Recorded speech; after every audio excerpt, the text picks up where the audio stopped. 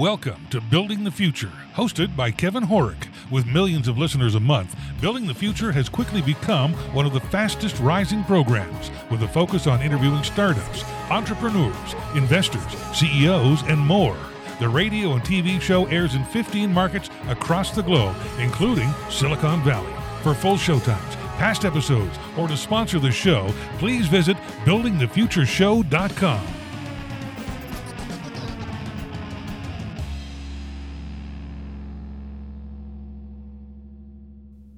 Welcome back to the show. Today we have Sarah Miller. She's the CEO of Access PR and Entertainment and the founder of the Media Excellence Awards. Sarah, welcome back to the show. Thank you. It's good to be back. Yeah, I'm excited to have you back on the show. Welcome back. And I'm excited to be a media partner of the Media Excellence Awards for the second year of your 11th year. I know. It seems like it was just yesterday, but we're excited to have you back. We love working with you on your show.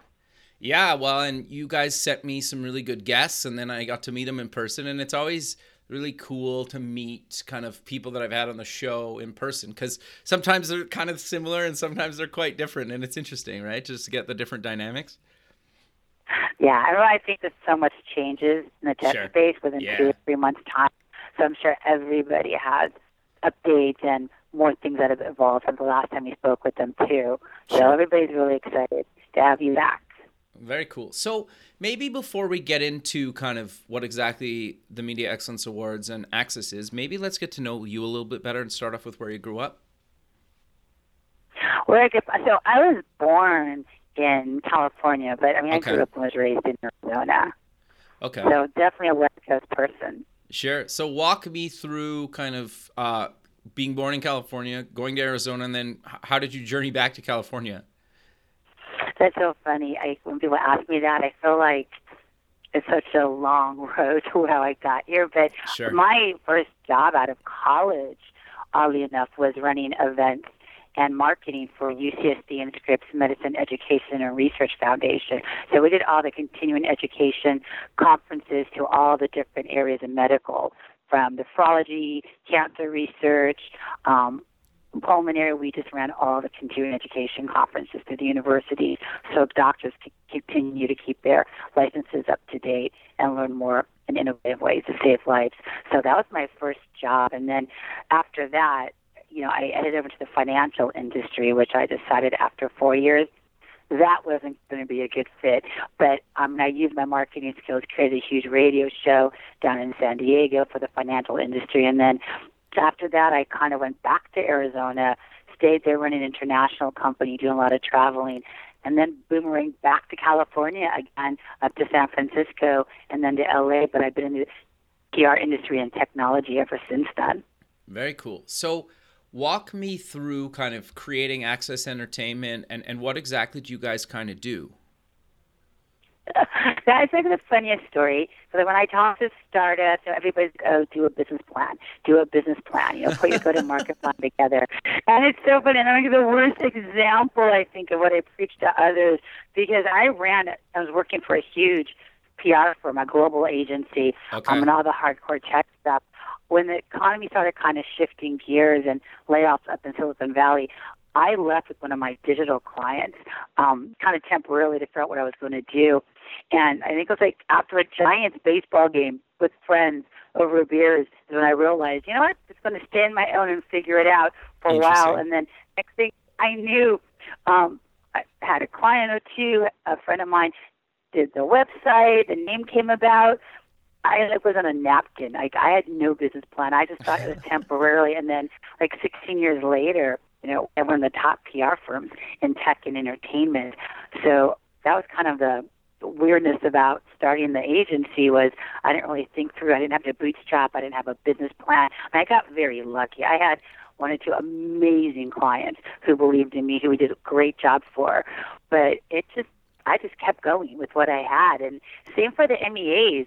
It was 11 years ago, I had this idea when I was running Mobile Mondays, a affinity networking group globally, that we should honor these startups because we did nothing but startup work. And I'm like, it's hard to get recognition for startups and all these big brands want to white label user technology, but they're not going to allow them to talk about it, if they're their client or what they're doing with them. And, it gets harder to get leadership in the global economy when everybody's fighting for press and exposure, and you can't talk about any of your big brands and what you're doing. So we created this little awards networking event over the holidays just to kind of recognize some of these startups, because I had a few startups that were doing a tremendous job, but they weren't really getting the recognition because their brands wouldn't let them talk about it. And so we created the MEAs, and what's interesting, Daniel Tibbetts, who I know you've spoken to, very who's nice now guy. the CEO of LA Networks, he was working for GoTV Networks way back when, and that's when I created and thought we should do the MEAs, because these guys are working really hard. Daniel's a tremendous executive in the mobile and content space. And so I created this one-off little event, and it was great. It was successful. And then I get all these phone calls the following spring. Hey, when are submissions open again? And I'm like, submissions for what? It was a one-off project. So I'm like, okay, I'm bringing the board back, bringing all the guys back in, like Mark Deacon at Fremantle, Jim Cannell from the Grammys, John Ruby from AEG. I just brought everybody back in. And I'm like, okay, just you're on the board again. Well, one more year, just because it's our reputation. Access produced it. It's, we want to give back one more year so people don't think that we're just blowing them off. And we did the second year, which was successful. And then in year 3, people started calling again. So I'm like, okay, 3 years, third time's the charm, and then we're done with this annual event. And then I just after I think a bunch of events or glasses of wine, I was talking to Allison Dollar at ITV Alliance, and I'm like, we need to make this legit, because I have one more year. And that's just everybody kind of rallied, all these people that I know that are very influential CEOs in technology. It's a great idea. It's a great event. Let's just keep it going. We had the website built. And again, no blueprint, no go-to-market plan. It was just a one-off event that got a little out of hand and got a little too big. And we were just going to leave on a high note. And then 11 years later, here we are again doing our 11th annual MEAs, and all of these amazing people that were on the board working at startups, really supporting what we were doing by giving back to the industry with an awards event that honors leadership and innovation and technology. They're still on the board. They're still involved with bigger companies. So it's interesting to see how you create a platform for the industry, by the industry, to give back to the industry, how many people really do support and stick along through all the ups and downs of 11 years of planning and awards, because we still have almost the same executive committee that we started with 11 years ago, which is really nice. So it really becomes a family. Yeah, no, it's actually quite fascinating talking to some of these people and hearing kind of their stories. It was wild to me because a lot of those guys and girls created stuff. Can't remember exactly what it was, doing video streaming online, and they were the first big company, and then and they were backed, and they were getting a big company to sponsor this. And it's just it's wild to talk to the people that created the technology that I grew up kind of playing with and idolizing, right? And it's weird 10 plus years later talking to the people when you're I remember when that came out and I was laying with that. And then you're fast forward 10 years and you're talking to the person that created that or was part of the team that did that, right? And that to me, really kind of fascinating, right? And hearing kind of the struggles and their journey to get it to that kind of out in the public eye, right? Because it sounds crazy now, video streaming online was terrible 10, 15 plus years ago, right? It just wasn't really around. Well, this guy created this there, and you're wow, right? I remember that. And so it's kind of wild for me as well. Back when, in those days. And I think it's interesting. And we've had some really good finalists. Sure, very much and then so. Winners who have been around, who submitted from day one. Because last year in Turkey, they have been submitting for 7, 8 years in a row. I mean, they'll submit 2 or 3 in 1 year, or 8 or 9. They're the largest carrier in all of Turkey. So they've been around. So we've seen a lot of global companies really grow over the past 8 years. We've seen a lot of startups grow and come back and submit for new products. Some of these brand agencies like Sapient, who has big brand initiatives of consumer engagement or delivery via cell phone or using mobile, to better improve either a marathon race or curating museum artwork, they keep coming back. So we're able to really see how some of these companies and their technologies have evolved year over year over year. Yeah, or even talking to some of the companies that actually built some of the technologies that kind of won awards in the past is also kind of fascinating too. Yeah, we're always trying to stay ahead of the game. I mean, as you know, VR and AR last year was a good year for VR. Like music, music was such a big category for us. In the past 3 or 4 years, this has died out. It's just in mobile and technology, music just hasn't quite broken through the ceiling to be revenue drivers. So we don't really get a lot of music in anymore like we used to. The industry shift, things change. And so we kind of keep ahead of stuff, keep some of the categories relevant, some of the content updated. We're really excited about the crypto market. Sure. I love that market. I think it's an emerging market.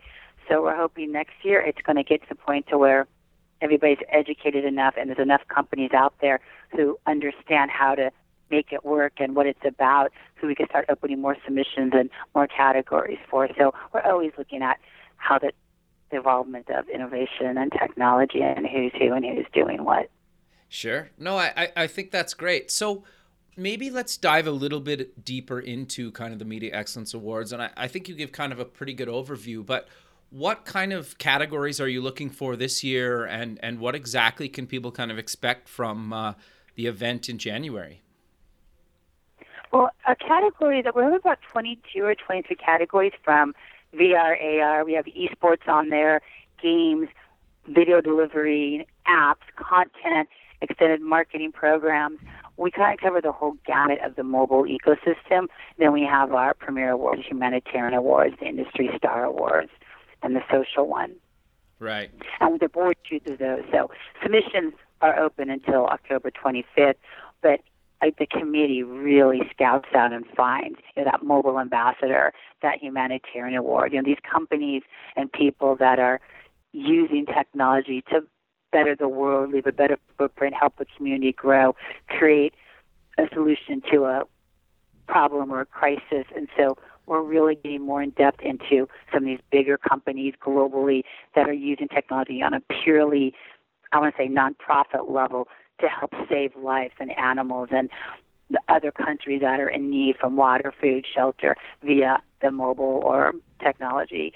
So we're really seeing more people step up and come to light in that area as well. So we're trying to honor those kinds of companies to help them bring awareness, because they have the technology and the innovation to use the technology we have every day to save lives or to make a difference. And that's important to us. Since last year, we had a great company win the Humanitarian Award. So we're going to kind of carry that theme through to find leaders that are using technology for good.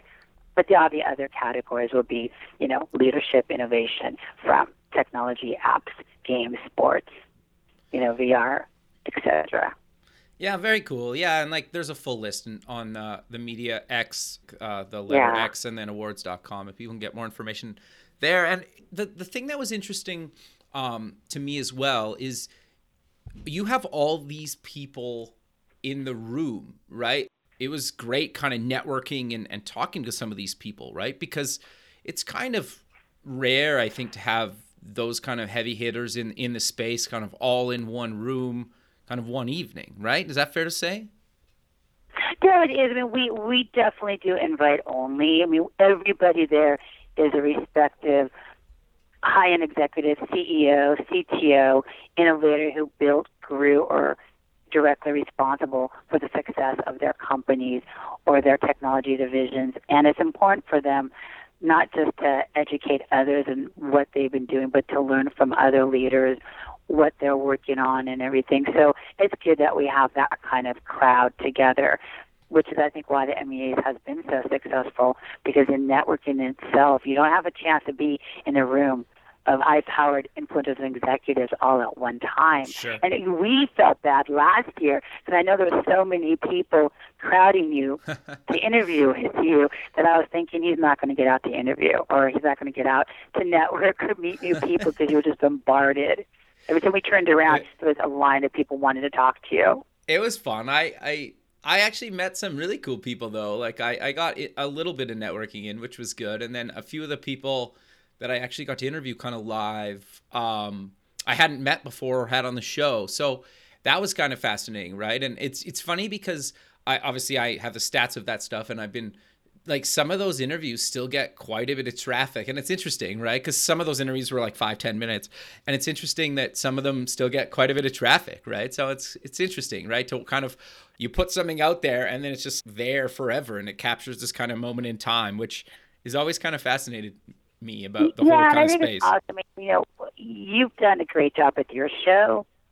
I mean, from us being involved with you, it's been over a little over a year now. Like, we've seen your audience has grown from like 7 to over almost 9 million globally.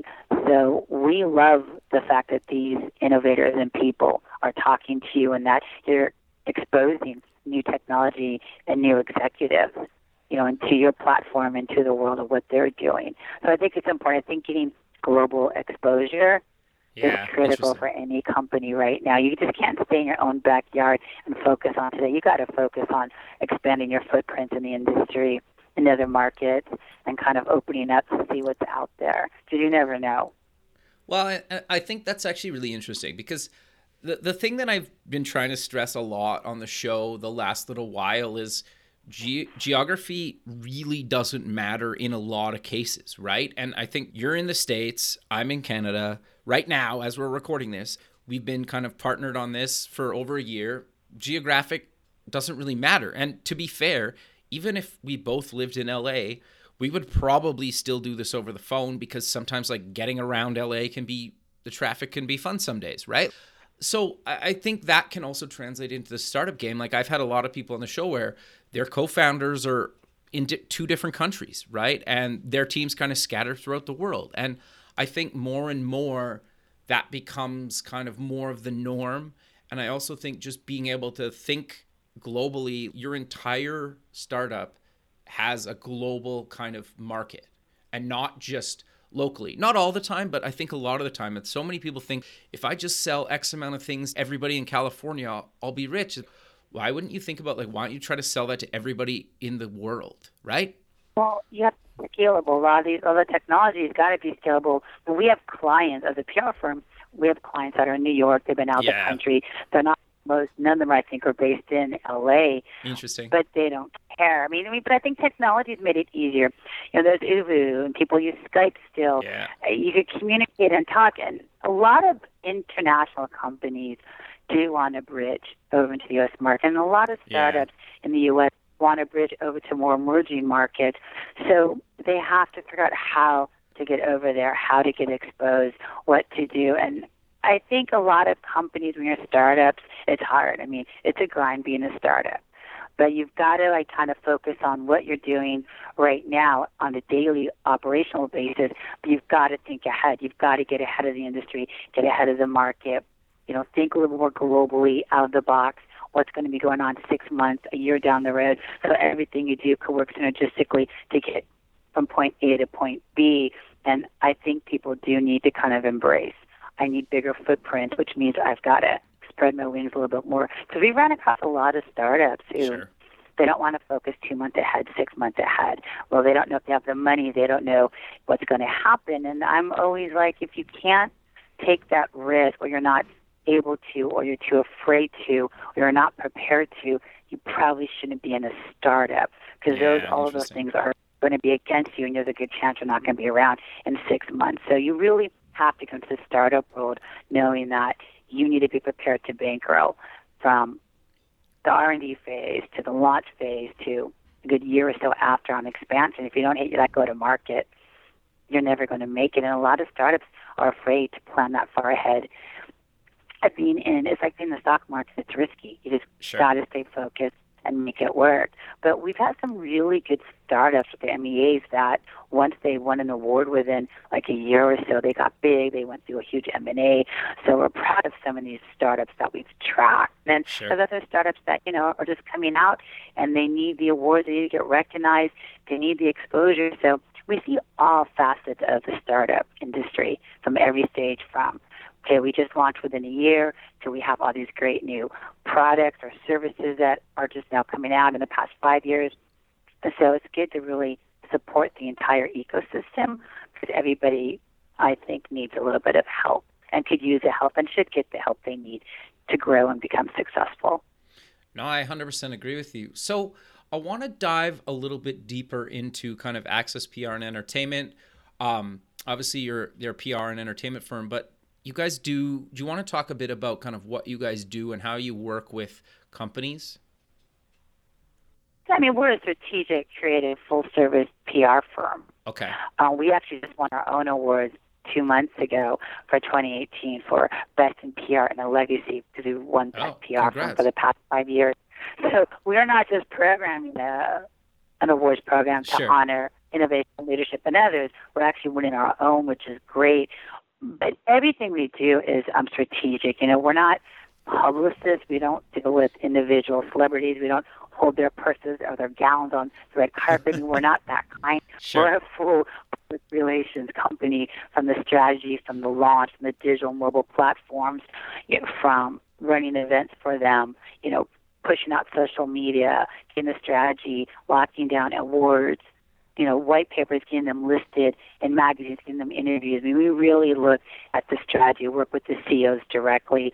We do make introductions, which I know we're not a BD company or sales, we are PR, but because we have the influence and the reach from the MEAs and our own reputation, we'll always keep an eye out and make introductions for our clients, especially the startups, to bigger brands, just because we're able to make those connections. So we really help get these guys off the ground, get them launched in the market to that next phase. We've done a lot of M&A work more than most agencies, so a lot of our startups have gone through M&As. It's kind of bittersweet. We love the client, but then they're being sold, or they sold, or they merged. But, I'm still friends with all of them, and they've done a tremendous job. But we're really full service, strategic, and creative public relations and entertainment. We don't really do one-off individual publicity for people. Got you. No, that makes sense, right? And I also think that keeps it kind of interesting and fun for you guys as well, right? Because promoting kind of the latest and greatest things kind of coming out of, at least selfishly, kind of the tech community would be fascinating to me, right? And then being able to talk to these people, it's always kind of cool, right? Yeah, I mean, it's technology. We focus on, obviously, technology and entertainment, but we also focus on the lifestyle brand. So some of our clients, and we worked with AG for 5-6 years with John Ruby, but we didn't do the publicity for Bon Jovi, Black Eyed Peas, the Global Poverty Conference and event in Central Park, the Global Citizens, 8 bands all day eradicating global poverty around the world. A lot of these things we've done, it's the technology, it's the streaming, it's the digital, it's the mobile stuff we've taken out into the market and we worked on. So we've never really, we don't work with the individual artists. We work on the technology platform with Sony Music Entertainment. Again, it was all the games that come out of Sony and the digital side and the digital platforms that they're using. So we consider that they're still startups within the big brands. Yeah, that was one thing that was kind of fascinating to me too, is like a lot of these big guys are kind of doing their own kind of mini startups inside, right? Because I think they have to stay relevant, right? Well, they're innovating. I mean, some of these guys are smart. They know that if they don't have a full platform, digital and mobile, and they're not driving to hit those consumers, no matter where they are on any of their tablets or cell phones, they're going to start losing market share. And this is a big problem. Sure. A lot of them, like a lot of the studios, feel like, oh, well, should make us money immediately. It's not an immediate revenue driver for some of these bigger companies. Sure. It's an R&D. You've got to have the teams in there to figure out what their goal is, get that content out, work on the technology. So they do run them like small startups within the big companies. We did a huge market and intelligence survey in the music industry. We had Billboard and a few other big companies involved in it years back. And is when the music industry started changing, Sure. and 70% of the industry said record labels are not adapting to new technology mediums like mobile and digital. Right. They were fighting for every penny and nickel. On the rights management side, they refused to get bigger expansion and footprints for their artists with the content and the music. So they weren't adapting to it, which is why I think the music industry has shifted out of the technology realm. And there's a lot of companies that come to market to make it easier for individual artists to get their EPKs out, to get on radio, to do what they need to do, because labels just aren't going to use the technologies as they should. So I think it's interesting some of these bigger companies are adapting to and using the new technologies to reach consumers, to give them a better fan base engagement, and the UI is better. But then there's some that are just staying away. They're sticking to their core competency of what they do and what they know. So it's interesting to see how the industries have evolved up and down based on the market and technology, if they're going to adapt to it and embrace it or not.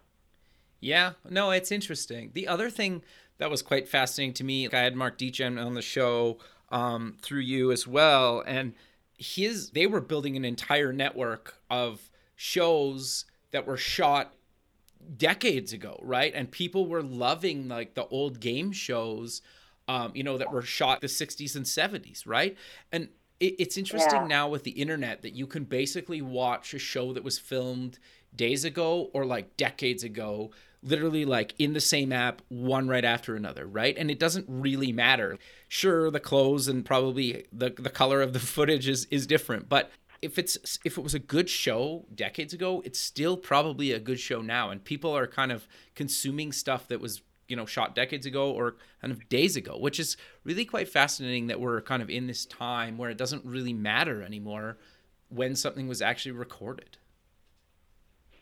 Yeah, I know it's interesting. I'm not sure if you spoke with Mark recently or not. Not recently. I know no. he should be. I know he's going to be on your show in the next few weeks. He's now GM of Fremantle. Oh, very cool. His whole, from a year ago compared to now, I think all of our board they've all evolved.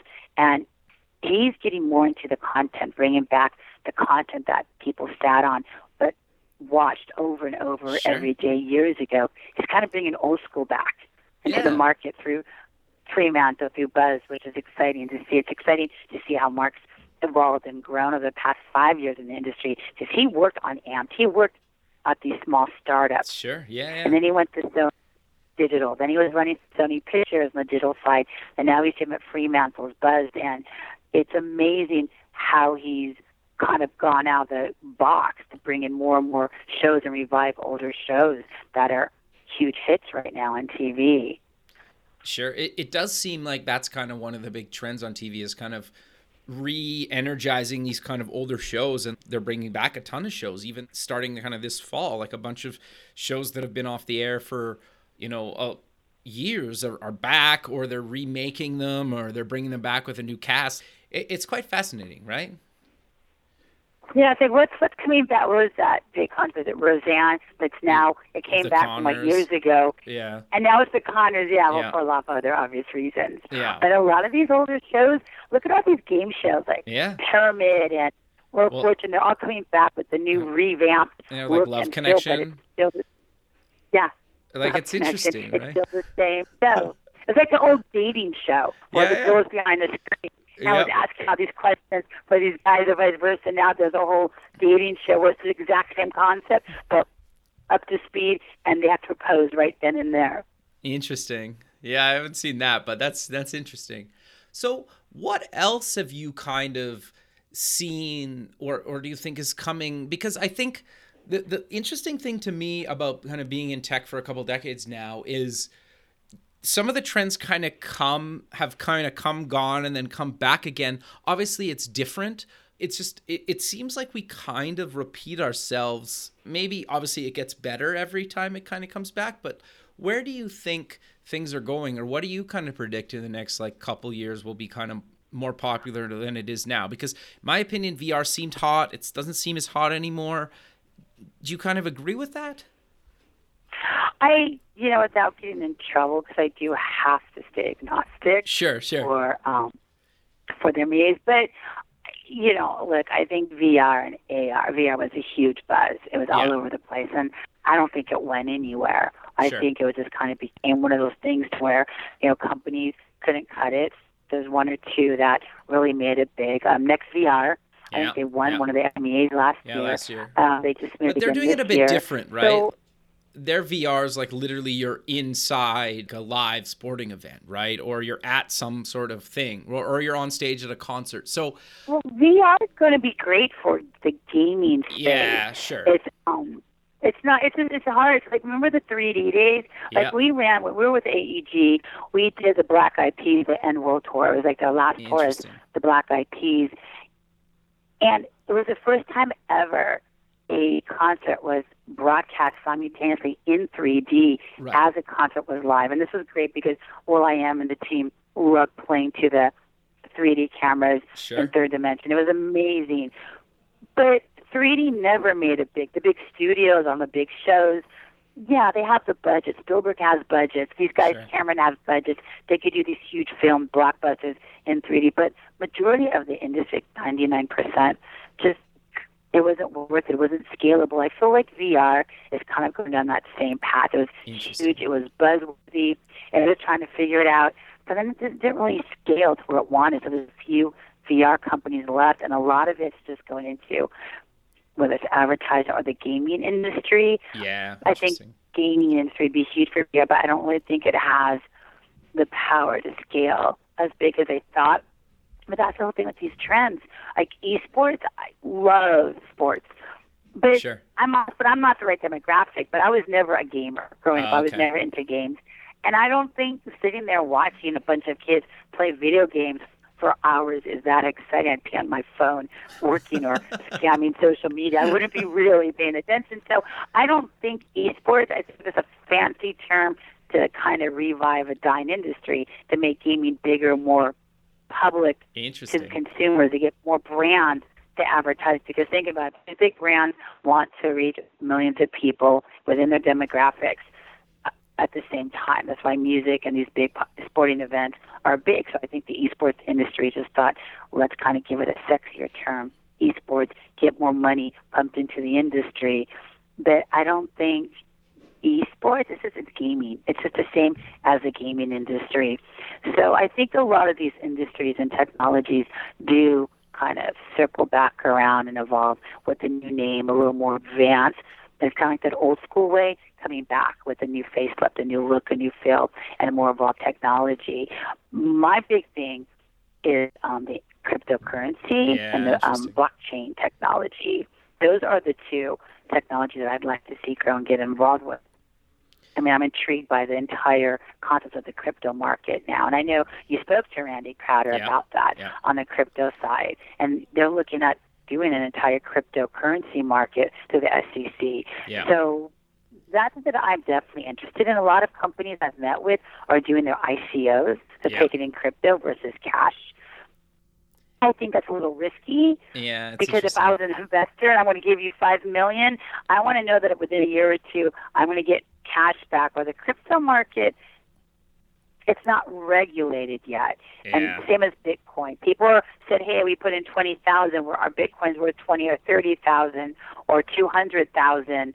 That's great. But if somebody hacks it or you lose it, it's not FDI assured. There's not a lot you're going to do with it. Once it's gone, and there's no trace of it, which is the problem. So I'm not really big into the Bitcoin space, but the crypto market does. After talking to Randy Crowder a lot about it, I am intrigued about what's going on in that space. I think that's going to change a little bit. It's going to change the landscape of the exchange rates with these guys doing ICOs and looking at the crypto markets. I think McDonald's just ran a bunch of ads. They have their own crypto wallet for go on and use your Big Mac, your Mac crypto coins and get food and Big Macs and stuff. So I think there's a lot of technologies out there, but we see some of these big brands spend millions on advertising to launch it. I think there's some weight in that, but that's definitely one of the areas that's going to stick around. Yeah, that's fair. And I also think McDonald's, hopefully this doesn't happen, but they have kind of the background and the cash and probably the security and the tech team make sure they don't get hacked. And if they do get hacked, they can kind of recover from that, right? Where a cryptocurrency, if they get hacked, it's kind of over for them, right? In a lot of cases, not all the time, but it's interesting, right? I don't have a lot of intel to really answer those questions. This is Sure. why I like having the conversations with somebody like a Randy Crowder, who's been involved, who was the founder of CryptoWatch, because I do have a lot of questions. But, I look at some of these bigger companies. I mean, regardless of the cash they have on hand or the brand and the market share, if they're smart enough to use technology to make it easier for consumers to purchase and buy and download, the more to them. I think it's a great way to go. Sure. Well, and I think it also builds a lot of brand loyalty, right? That because certain people, love kind of just playing with new technology, right? And sometimes I just want to try their, cryptocurrency, right? Which is interesting. I want to do a crypto category for the MEAs. Okay. But next year, I just feel like, maybe next year. But I feel like right now, everybody's still trying to jump on the bandwagon. Yeah, I see a lot of people that I know that have been trying to do their own startup, do their own thing, consult for the past few years. They didn't really have a home base. They're just kind of floating around, trying to say, oh, I'm in VR. Oh, now I'm in this. Oh, now I'm in this. I'm like, what exactly is it that you do? Because every year you're in a whole different headspace. And they keep changing. And I'm seeing them all buzzing around social media. Oh, I'm at the crypto, or I'm doing this crypto thing, or this crypto conference. And I'm like, wait a second, because you were in mobile, you're in VR, you were doing digital platform. Now you're in crypto all within 2 years. So I think everybody's jumping into the bandwagon. Sure. Because they find it fun and they think this could be the big payday. But I think the companies that are driving into the market are the ones that Randy was talking about at Fun, where they're going through the system. They got millions of consumers through various brands as clients, and they're going to download and launch that crypto wallet, because every major brand they're working with, like McDonald's and so forth, are all into the crypto space. So it's going to be interesting to see who the leaders are and who rises above all the fray and noise over this next year in crypto. But we would love to do crypto, because I feel like there's a lot of value there in the MEA. It's just going to be a matter of seeing which companies and startups actually are going to be able to make it and pull through, because you figure the first year or two of buzz is really their sweet spot, and then they get snapped up, they go through M&As, they get absorbed, or they die in the vine and realize this was fun while it lasted, but I'm on to the next big thing. But I'm always looking for new technologies and new things to add to the MEA. So, we keep an eye out. We take suggestions. Sure. We look at the research to make sure. Well, you've even kind of, adapted the Media Excellence Awards, because a couple years ago you called it the Mobile Excellence Awards because of kind of the boom in mobile in the last kind of decade, right? I think people forget, like, the iPhone's only 10, 11 years old, right? The thing is because mobile was a standalone. It was, oh my God, mobile's big. It wasn't a buzzword for like VR or crypto or blockchain. It was mobile. Everybody needed to adapt, because everybody was walking around with smarter cell phones in their pockets. So as a standalone, every industry in the vertical stood on its own with mobile, while we had so many of these categories. The sports wanted mobile, music, content, brands, TV, as everybody was mobile. But as we were ahead of the game and kind of got ahead of where mobile was going, why the MEA shot up and did so well the first 6, 7, 8 years. In the last year or so, mobile was no longer standalone. Mobile is just part of your entire platform. Yeah, it's expected, everybody's right? Mobile. Then you're standing at Starbucks, you're mobile. You're driving around, you're mobile. Everything is mobile. So it's just a multi-platform approach. So we kind of moved the MEAs from Mobile Excellence Awards to Media Excellence Awards. And we're still the MEAs as the MEAs, same categories, but it opens it up a little bit more to where you're driving something into the market using all platforms. And that second screen, third screen approach always bounces off through the mobile. So we've kind of opened it up so it wasn't so narrow. So I feel like the mobile is not a standalone anywhere. So we want to keep the MEA name for branding purposes, because we had a long legacy of it. So we're still MEAs, but it's just now all things mobile and media. No, I think that makes a lot of sense, right? Because you're right. Like some of the categories that you guys have now wouldn't really fit under the mobile head or banner. But I think that's also important to kind of mention, right? That you guys have kind of adapted to the trends and what's kind of happening as well. Your award shows staying current with kind of what's happening in technology and the startup space and even just kind of in the tech world, right? Which I think is kind of fascinating in itself. I mean, I wanted multi-platform because technically everything we do, from engaging the consumer to driving content, entertainment, utility, it's all multi-platforms. I could go online, I could do my mobile. It's a multi-platform, but I don't think multi-platform excellence awards. It was way too much. Like, so we just kept it MEAs and put it down to media. But I do think there's a lot of people who have great initiatives, and they're still using the mobile somewhere within that platform, and they need to be recognized globally. It's interesting as well because I think there's a few markets that are more advanced than we are here in the U.S. Interesting.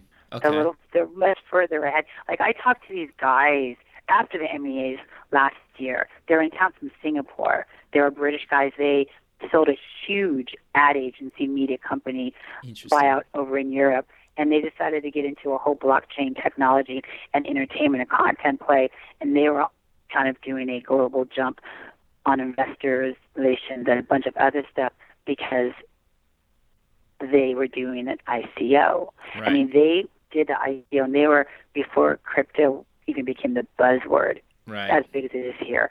So I think there's other markets. I mean, we had Singapore Airlines come in last year. I think they won one of the awards. They won a couple awards, I think. Yeah, because there are 2 or 3 of them. We've had a few of these global guys just because they're a little further advanced in the emerging market.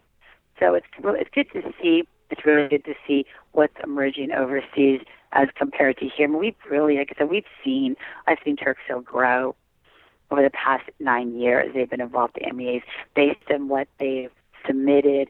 They went from the pure, cell carrier and Turkcell to some huge initiatives. On a humanitarian award 1 year with Angelina Jolie on a whole mobile spread to bring awareness to countries and these villages of people in need, women who desperately needed cell phones and needed access to learn and to educate, to have a career and to know what's out there and have a thing to do research on in the mobile. So we've seen a lot of global initiatives that really dig and to expand the messaging of how powerful mobile really is globally. So I think that's exciting to see when these companies come back with bigger campaigns.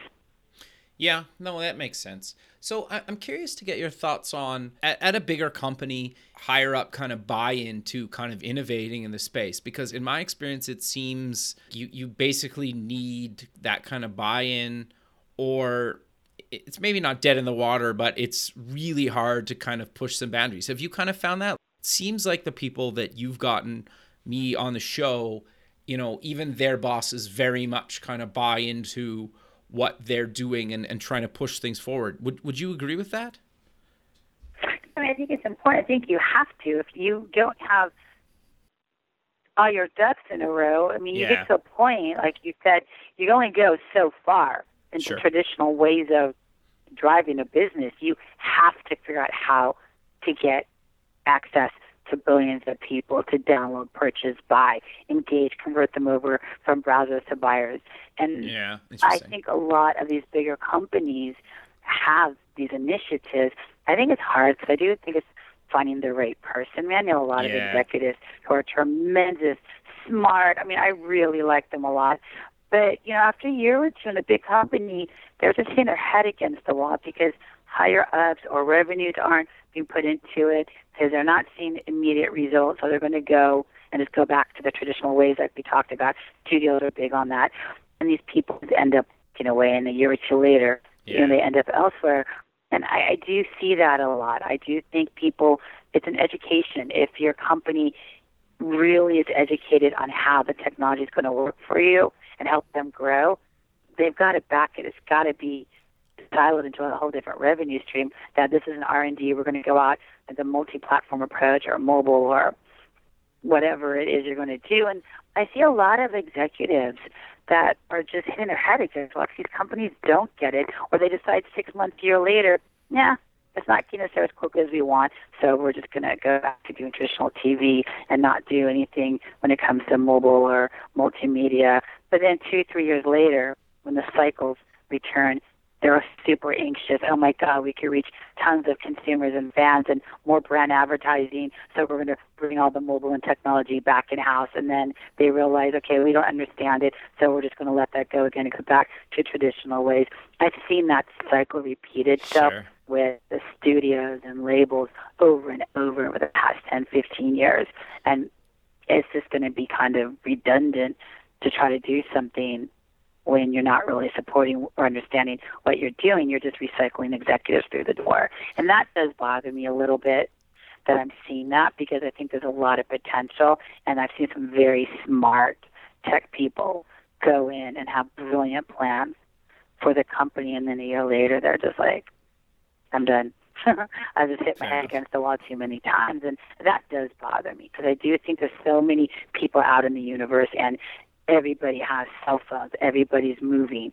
You have to hit the market. You just can't stay like hunkered down to what you know through traditional forms of reaching out to people. Yeah. It's not scalable anymore with technology.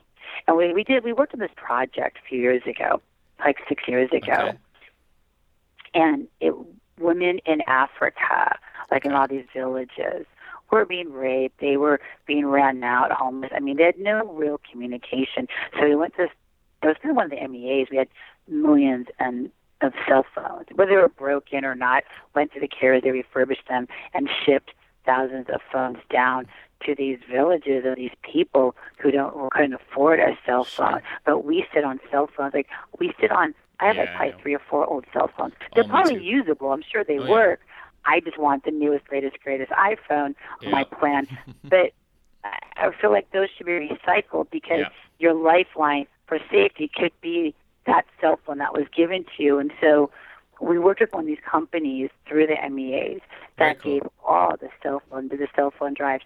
I mean, you think about it. If you, out of any bill you have in one of these third world countries, you're going to wait in line for hours or days just to pay your cell phone bill before you pay your electric bill or your water bill, because they know that those cell phones are their only lifelines to communicate, to talk, to call for help. And so I think it's kind of like taking a step back, old school. That's where mobile does become a standalone in some of these other countries that desperately need the help. So I always try to say, look, even though we're so far ahead and looking to the future, we can't ignore and neglect some of the basic needs of some people around the world. No, I 100% so I always have to kind of, it's more like a humanitarian effort. We ran this great company, and we work with Angelino Magazine, Modern Luxury. And I think Christy and Janella is actually going to be on your show in the next few weeks. And they did this thing, Modern Man. And one of the guys we met was from Givebox, this guy Josh. These guys are amazing. They were literally using everything they had in mobile technology. Total transparency globally for charity. So if you want to go donate $1, $5, $500 to a charity, you have total transparency that your money got into the hands of the people in need, not just going to a board or all the fees to a big company like a Red Cross, where if I gave Red Cross $1 million for some huge catastrophe around the world, do those people who are in need really see a penny of that, or is all that going into the overhead of the charity and all the fees? These guys have this amazing mobile app, complete mobile, where you could add any charity, go on there, and you could donate, and it tells you exactly the tracking of the money. That's really cool. Where it went. So you know that any money you donate to anybody in need is getting to those people, not getting caught up in the red tape and everything. So it's interesting to see people are kind of old school going back to traditional. Here's why and how we're using mobile. So it's an interesting mix between that and how far somebody else has evolved using technology.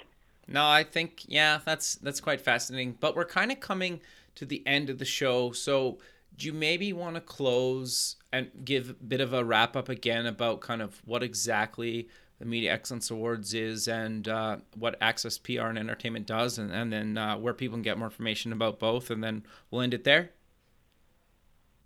Yeah, perfect. So the MEAs you can reach at MediaXAwards.com. It's one of the most prestigious and influential awards globally that honors innovation and leadership in technology, entertainment, and all things multimedia and lifestyle. And the event's in mid-end of January. It'll probably be a sit-down dinner this year versus a big open thing we had in the past few years. And then Access Entertainment is Access, AXIS-entertainment.com, full-service strategic PR for technology, entertainment, and lifestyle brands. Perfect, Sarah. Well, I really appreciate you taking the time out of your day to be on the show, and we'll probably talk in the next couple of days or two, but thanks again for doing it, and I look forward to seeing you in person again in January. Yeah, we're looking forward to seeing you as well, and good luck with all these other interviews. Thanks very much. All right, we'll talk soon. Okay, bye. Goodbye. Thanks for listening. Please visit our website at buildingthefutureshow.com to join the free community, sign up for our newsletter, or to sponsor the show. The music is done by Electric Mantra.